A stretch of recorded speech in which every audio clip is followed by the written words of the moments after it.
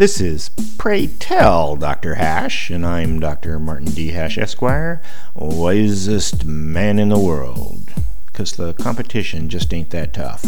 And these are things I wish someone had told me.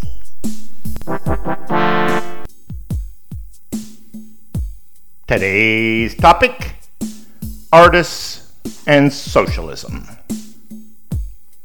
Socialism can mean anything from a benign dictator to communism, but its overriding principle is authoritarian public elites telling the unwashed masses what to do.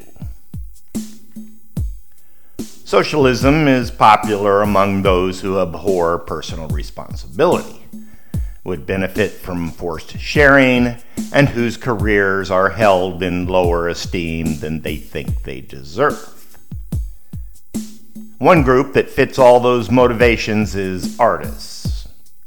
Since art has no real productivity benefit, there isn't a lot of demand for it in a market-driven society.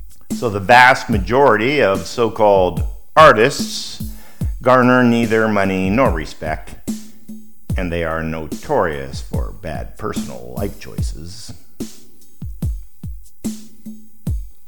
Though artists are not held in as high regard, they desperately want to be, and in a socialist society can override market pressures by making themselves important through democracy, state-recognized esteem that also provides money and absorbs personal responsibility.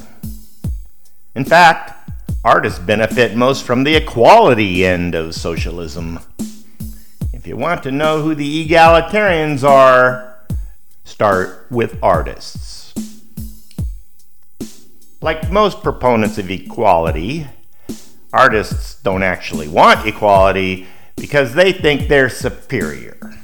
Just ask one. They call themselves creatives.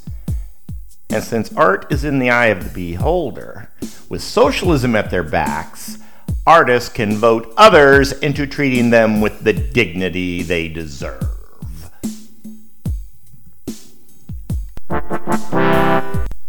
For more, see my website at martinhash.com.